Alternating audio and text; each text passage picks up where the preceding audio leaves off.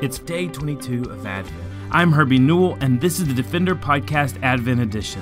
This podcast is a ministry of Lifeline Children's Services and exists to mobilize and equip the body of Christ to manifest the gospel to orphans and vulnerable children. Day 22, the Redemption. John chapter 19, verses 17 through 20 tells us, "And he, Jesus, went out, bearing his own cross, to the place called the place of a skull, which in Aramaic is called Golgotha.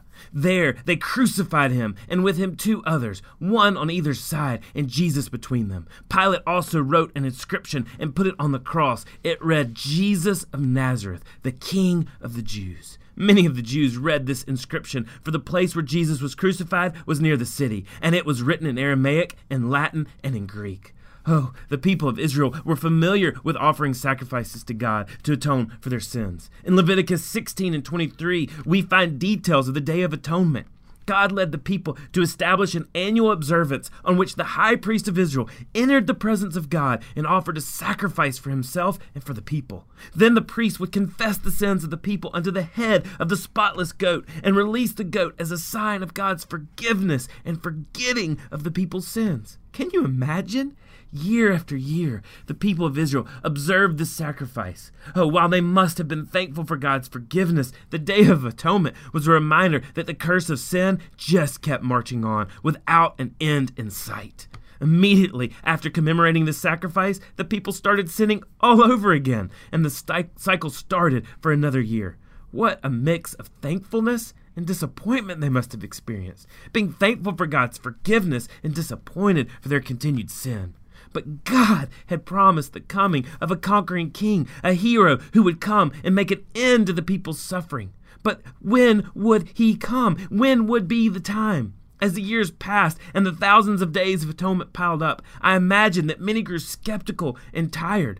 This is just the way it is, they must have thought. Surely we must have understood God. There isn't an end to our suffering. We will sacrifice like this forever.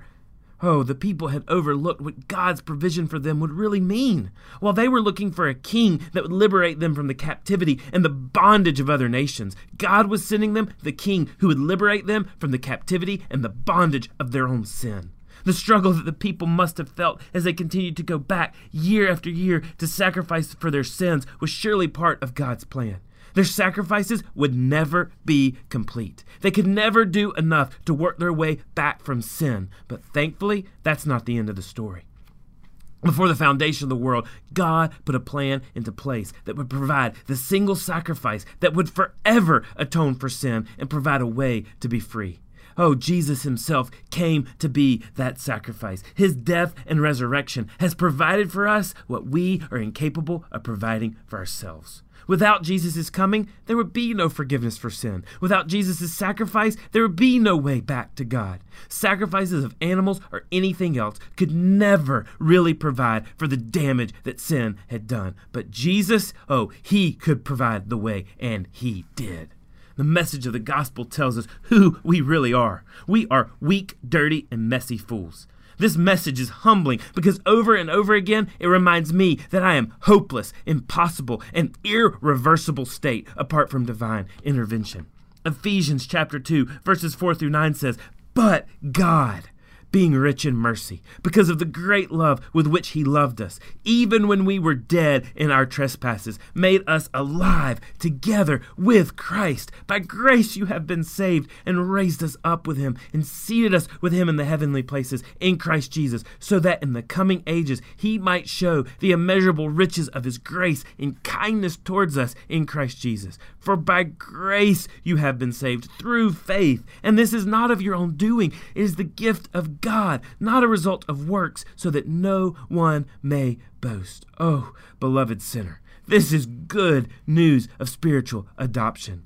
Just like an orphan child trapped, lonely, and possessing nothing in and of themselves to be noticed, God initiates his love and accepts you. You are no longer unacceptable, but now a child of God, fully accepted by him because of the work of Jesus on the cross. My sweet wife, Ashley, and I are absolutely, completely different.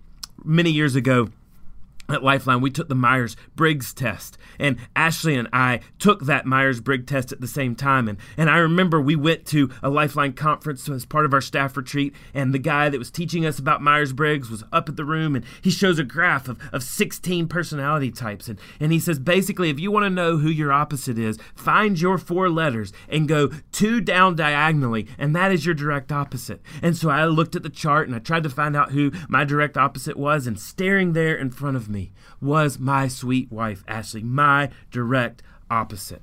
Oh, after 15 years of marriage, God is growing us closer and closer together, but we are different. On our 10-year anniversary serving the ministry of Lifeline, the board offered our family 3 weeks at the beach. But I felt differently. I felt that the Lord was calling us to use that time in a unique way. And I asked the board if instead we could spend the time in East Asia working with the orphanage partnerships that the Lord had granted us and Lifeline. Oh, my wife was really looking forward to the beach and the relaxation. And so the look on her face when I said, I feel like the Lord is calling us to East Asia. Oh, but my sweet wife said, okay, if that's what God's calling us to do, let's go. And so we took our 3 kids, a 3-year-old, a 6-year-old, and an 8-year-old to East Asia. We were able to visit many orphanages, and one in particular, a very tough orphanage with lots of hurt, neglect, and despair in a little town called Swashi.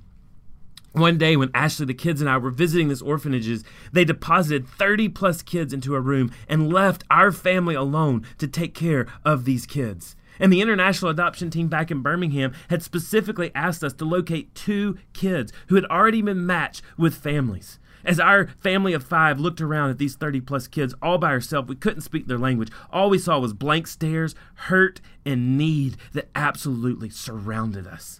Quickly, Ashley found one of the little girls who was matched for adoption. She was 4 years old. Her hair was very short. Her clothing was tattered. And honestly, she smelled like neglect. We had brought new clothes and new toys, and Ashley and my girls began to play a shape sorter with this baby girl. Her fingers were so weak from the lack of stimulation that it was all she could do to even try to pick up the pieces. It was sitting in this orphanage, surrounded by these children, that we decided something needed to be done for these children, something drastic and something urgent. It led us to pray, to seek the Lord, and to ask what could be done. And the Lord answered and brought every piece together for a foster home to be opened in a city near Swashi in partnership with local believers. You see, those children didn't do anything to be accepted. There was nothing they could do to find a family or to be chosen to go in the foster home. They were not of any esteem. They were dependent. Beloved, we are those children. We are those children. We smell of neglect. We are those children who have nothing in of us to be chosen. But our great God is that adoptive daddy that accepts us, not on our merit, but on his merit. So today, let's thank God for his redemption and for his free offer of grace to all who believe and follow Jesus. Thanks for listening to the Defender Podcast Advent Edition.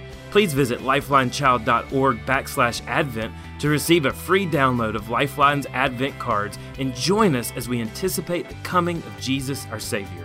For more information or to connect with me, please visit herbienewell.com. To partner with Lifeline, visit lifelinechild.org. Follow us on Twitter, Instagram, or Facebook by searching for Lifeline Child. You can email us directly at info@lifelinechild.org. Beloved, will you allow God to use the gospel through you this Christmas to impact the life of a child? Please contact us because we are here to defend the fatherless. We'll see you again tomorrow for the Defender Podcast Advent Edition.